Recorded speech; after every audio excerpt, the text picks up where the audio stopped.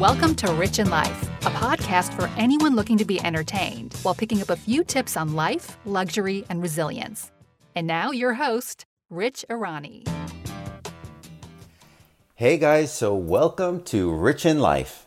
So what does a musician, matchmaker, a nurse, a real estate agent, and a dancer turned entrepreneur all have in common? Me! Yes, we gathered the best of season 3 and gave you the funniest moments. And what I mean by funniest moments is me being funny, because I make them all laugh. Anyway, stay tuned for this episode where it's just funniest moments from season 3. Here it is. Look at me. I met Brad 20 years ago. You put me now on a app, I won't even get a hit. I mean, if I put my age and my height alone, I won't get a hit. You would get a hit. It might be in the face. No, right. I'm just playing. You know what? I don't mind. I'm sure you like that. But that's the thing I'm sure you could be submissive. But you put me at a bar and I can get anyone there.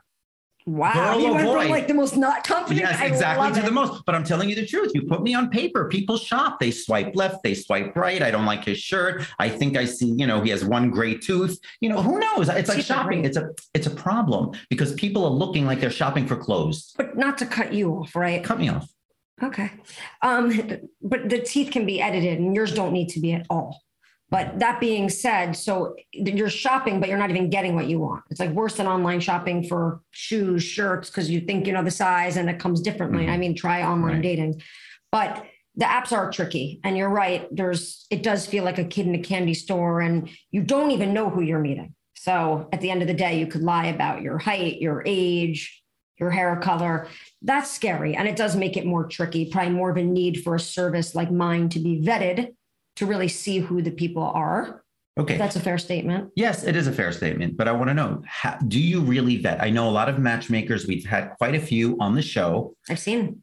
And, the ones that we've had, I thought were, not legitimate is the wrong word, but they seem like they loved what they did as well. It's a good word. Tell me, but it is hard, so hard. I mean, I feel like I've lost faith in the fact that you can really set people up after the ages of 40. I really feel like I've lost. Yeah. I mean, you really have to want it. Wow. I know I've lost faith. So now you have to come back for the people listening. And I know that there are many people listening to this. I know, because I have friends. And now I have friends that have children that are now going into their 30s who are single. And they say, do you know anyone? Do you know anyone? And these are the people that I try to match up. And it just seems like I never get anywhere. And then I'm finally like, just fuck off. I'm like, I try to do a good thing. Are people still buying shoes after 40? Yes, of course they're buying shoes. When does a foot start shrinking?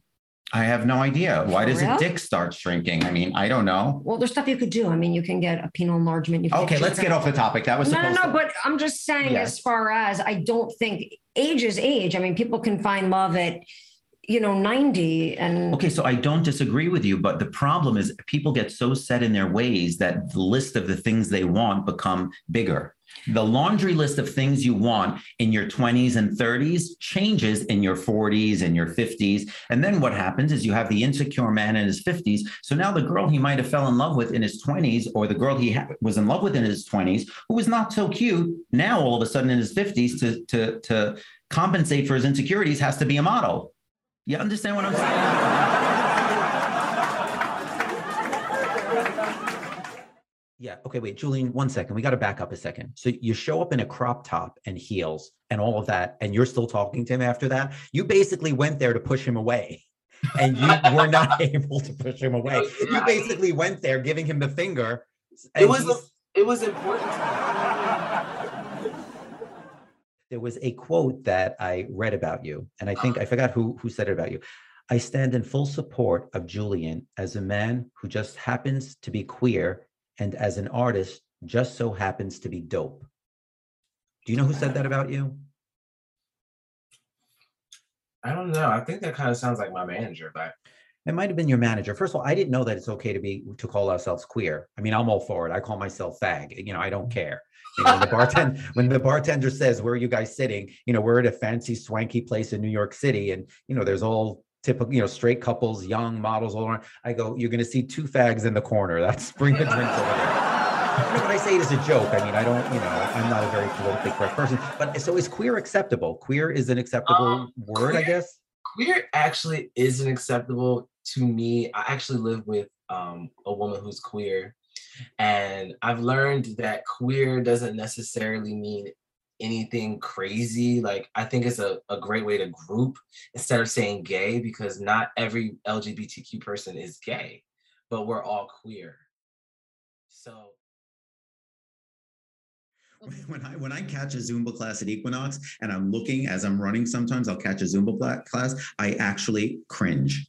It's not for you, but I think what I love about Zumba is that it empowers so many people to move and dance their dance who would otherwise never try it and be intimidated by it. So any program that empowers individuals to move their body in a group setting with energy and fun, I'm all for. See, that's why you're so great. That's why I need you in my life. You're positive. So I'm going to think of that next time I see people moving and, to the music. I'm going to think that at least they're there and at least they're moving their body. I mean, how awesome they're showing up. And do you know how much effort that takes for a lot of people to show up like that? Do you know how intimidating it is just to walk into a gym, to walk into a fitness class, to stand in a room like with people you don't know and move your body in a way that you don't know? It can be incredibly bewildering. So first of all, cheers to them for showing up and moving their body. And you forgot the hardest part that they have to do.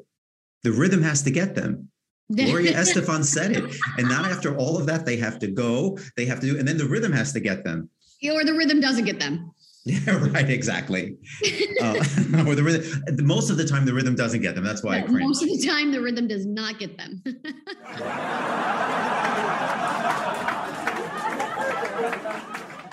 Fitness versus nutrition. Is it better to eat what you want and work out like a maniac, or maybe don't work out a little bit less, watch what you eat? No, you gotta do both, right? You can't assume that you know the saying, you can't outwork a bad diet, and you can't. I never heard that saying. Wait, say it again. You can't outwork a bad diet. I love that. Brad, tell me that when I'm on my third chocolate chip cookie. That's the size of a plate, mind you. I always say, but I'll only have one cookie, but the cookie is the size of a plate. Because you're motivated for the cookie. Yes, you're motivated. You press play for the cookie. Yeah, but then I run for 7-8 miles like a freaking hamstring until my fucking knees go out. I mean, listen, at the end of the day, it doesn't have to be perfection, right? I approach it with the 80-20 rule. 80% of the time, I eat clean, healthy, really good, nutrient-dense food. 20% of the time, I indulge without any guilt. Okay, but tell me again. I love that saying. You can't outwork a bad diet. So you can't think, okay, I'm going to eat like shit tonight, and then but I'm going to do so hard tomorrow on my workout, and then think it's flush. That's not how it works. Because guess what? Whatever your little watch is telling you that you burned in that class, it's lying. It's never accurate, right? It's never accurate. Okay, and you can do anything while you're getting the IV. You can read, watch TV. You can drink coffee. You can do totally the opposite of what we're doing. You can dehydrate yourself while you're hydrating yourself. you can have a whiskey or a glass of wine while you're getting your IV. That would be me. Yeah. I'm so counterproductive. That would totally be me. Oh my gosh, you can't imagine all the counterproductive clients we have that are just guzzling coffee while we're doing the IV. And I'm thinking, okay, it's like the person that works out to eat. You know what I'm saying? They go to the gym just so they can have a whole box of cookies the night before. Exactly. Hey, I can't judge that. I've been there. So, yeah. Would you ever do an IV cocktail party? I have done many IV cocktail parties. Really? Yes. Cocktail parties, meaning including alcohol? Yes. Okay. As long as I'm not administering any medications, yes. Okay. But you'd be administering vitamins. Vitamins would be okay. Yeah. Interesting. That's great. So if somebody had a party, how cool would it be if, people like to get drunk at parties and drink, let's say New Year's party, if they had 3 or 4 nurses on call, just, as kind of a cool gimmick, for people to be doing IVs. Before. It has.